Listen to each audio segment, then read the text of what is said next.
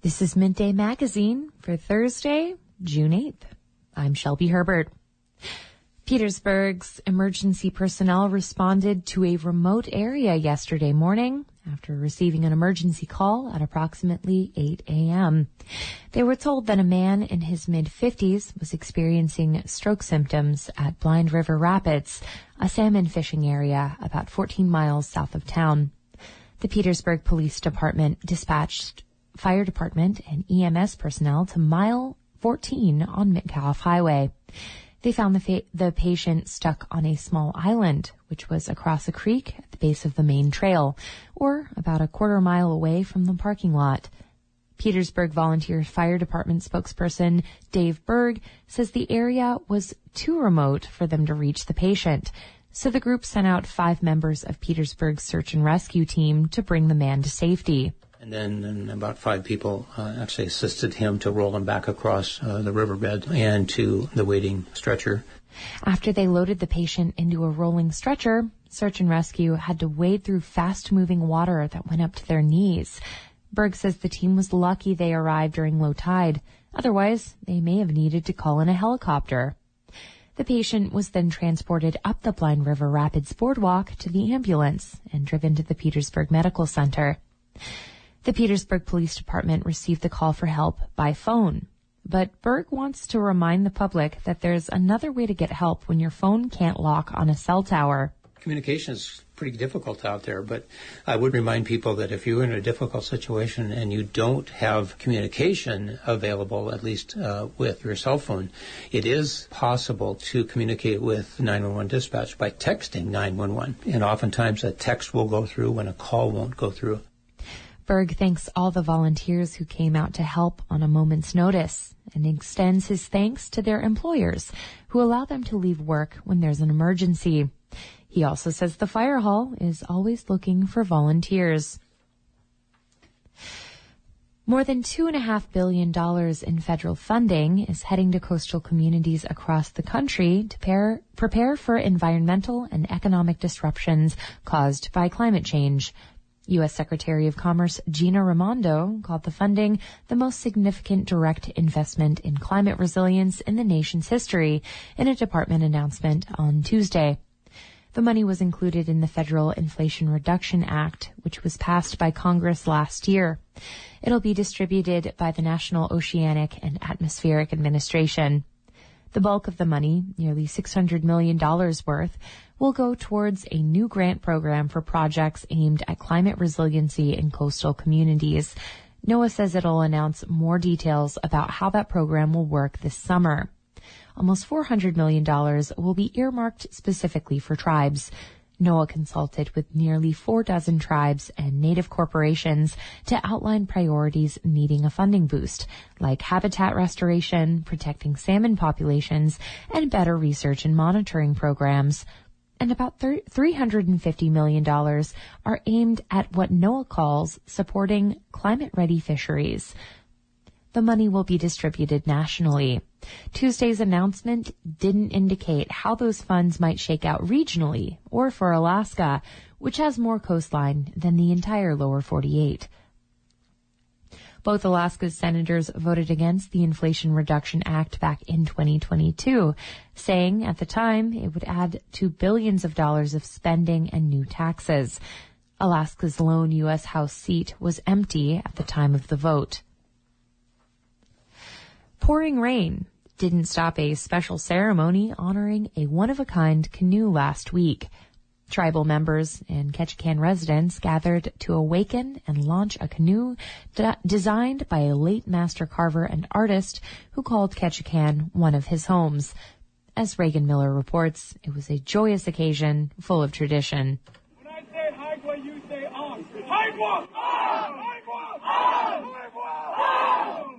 Dozens of people shout in the Haida language as they heave together, carrying the canoe to the water. The canoe has a fiberglass hull with wood underneath and is painted red, white, and black. A design of running salmon swirls around the canoe. When someone gets tired, another steps in. It's a show of teamwork and of strength. So of all the people that are going to be holding the canoe, if anything feels unsafe or unsturdy, make sure you yell it out so everybody knows so we can fix it. Earlier in the afternoon, a big crowd of tribal members and Ketchikan residents had gathered for an awakening ceremony. The canoe was designed by the late Marvin Oliver. Oliver owned Alaska Eagle Arts in downtown Ketchikan, but also had art installations around the world. He was a professor and a curator and had won an award for his work in diversity. Canoes run in the family. Oliver's father created the paddle to Seattle. Several speakers share their thoughts during the awakening part of the ceremony before the launching. They include Ketchikan Indian community staff and tribal members, and Oliver's family. His wife, Bridget Ellis, stands in front of her husband's creation alongside her family.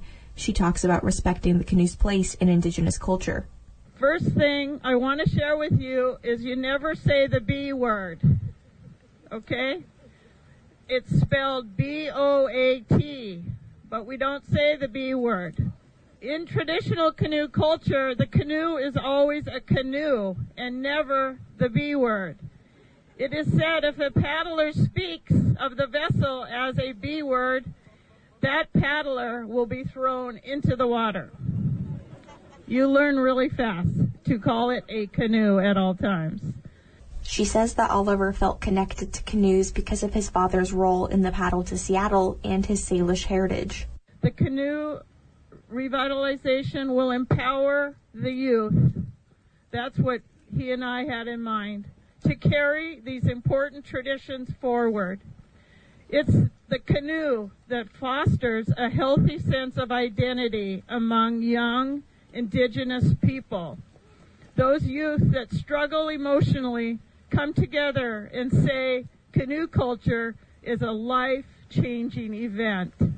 Oliver died in 2019, but the year before, the tribe's council bought the canoe.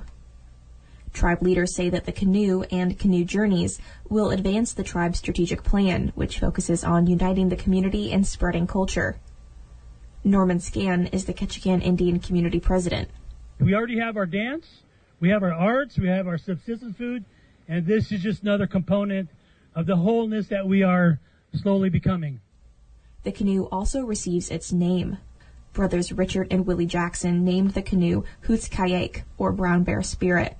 Willie Jackson explains their choice. He is your protector on this canoe. You guys ready? Hoots Kayak! Little louder. Hoots Kayak! Little louder. Hoots Kayak!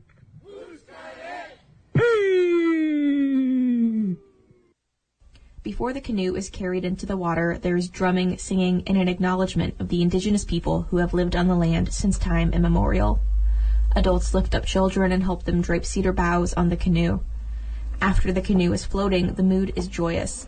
There's dancing and singing. Some wear cedar hats and drum, and others dance in their soggy jeans and sneakers. In Ketchikan, I'm Reagan Miller. Wrangell's museum is auctioning off a few items from its collection, partly due to shifting storage space. As Sage Smiley reports, museum staff say they hope that collectors might want to own a piece of Wrangell history that the museum can no longer store. The basement of Wrangell's community gym has lived many lives. A locker room, an art space, a temporary town museum.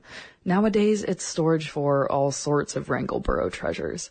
There's a locked room with the local government's archives. One corner holds a couple of boat motors from the 1940s and 50s. The main room is packed with decommissioned weight and cardio equipment, a baby grand piano, chemicals for the pool, and items from the Wrangell Museum's collection that couldn't fit anywhere else.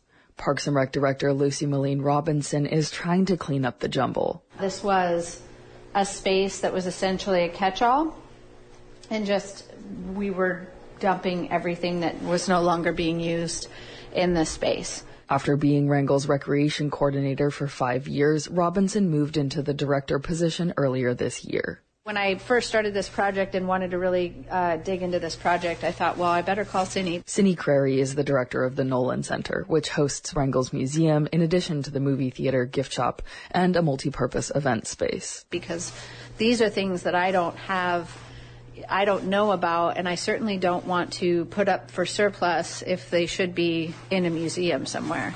or if there is some sort of system that they need to go through. Over the last month or so, Crary and the museum's collections manager have worked to catalog and make decisions about what items from the old gym's basement the museum can realistically keep. It's really important that we consider who donated the item and just make sure that we've checked and rechecked, to make sure that we don't want to get rid of something that is of great value to somebody. She says that decision is multifaceted. Some items are more historically significant. Sometimes there are redundancies and the museum possesses multiples of the same items. Sometimes they have to simply decide which items are more important than others. Tyler Eagle is the collections manager for the Wrangell Museum. You do have to come at things with kind of an objective, almost cynical eye.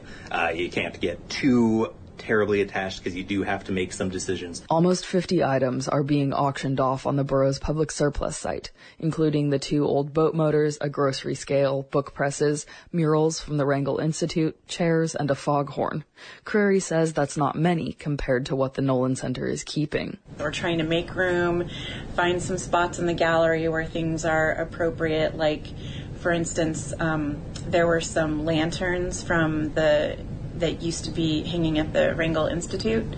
And so we decided to retrieve those, and we're going to add them to the gallery in our Institute section. Eagle, the collections manager, says he hopes local or regional collectors will see the value in taking on pieces of Wrangell history that are up for auction. Ultimately, disposing of the object is kind of, complete last resort there. We're looking into possibly getting these in the hands of private collectors. Even when the auction ends, Eagle says he hopes to try and rehome items rather than getting rid of them altogether. If these things, don't sell, I think we kind of want to get them into the hands of, real people rather than the dumpster.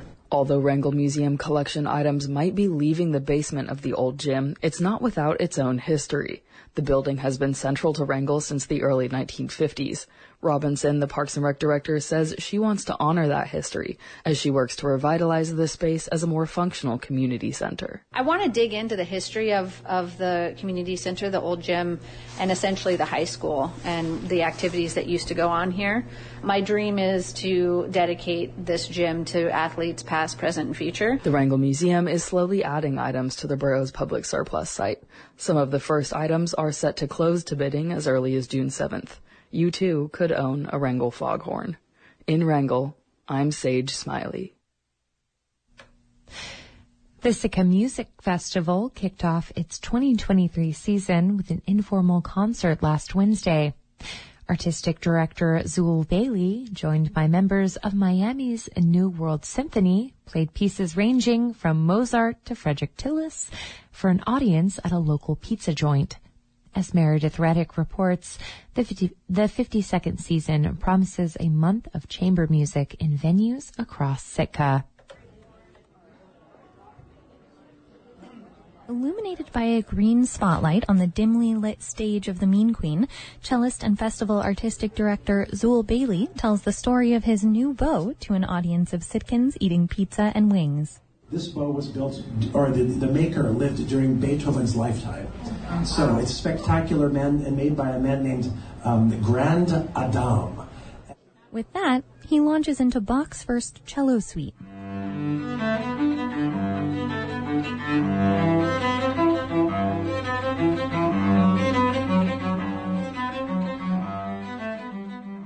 The Sitka Music Festival is celebrating its 52nd year.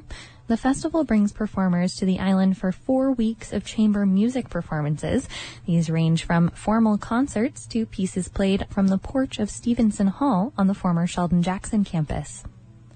After the cello suite, 4 musicians from Miami's New World Symphony take the stage to perform a sampling of what audiences can expect from the rest of the festival.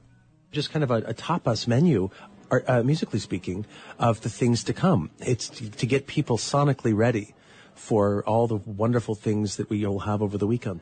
On the menu tonight, in addition to Beethoven and Mozart, the quartet offers up pieces from Argentinian composer Astor Piazzolla and American composer Frederick Tillis. Violinist Christina Choi introduces the Tillis piece, Spiritual Fantasy No. 12, which incorporates elements of folk, jazz, and gospel. It's rhythmically very driving. It's good practice for us in counting to 7, which is harder than you might think. And it's a groovy little thing, so we hope you enjoy it.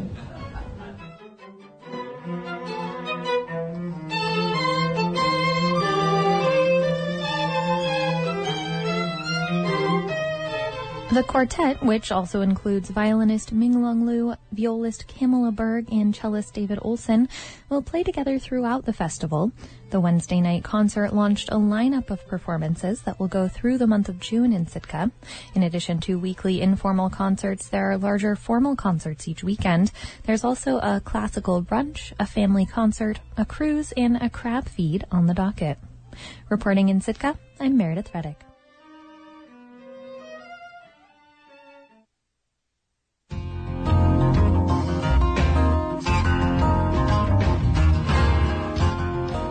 For KFSK News, I'm Shelby Herbert.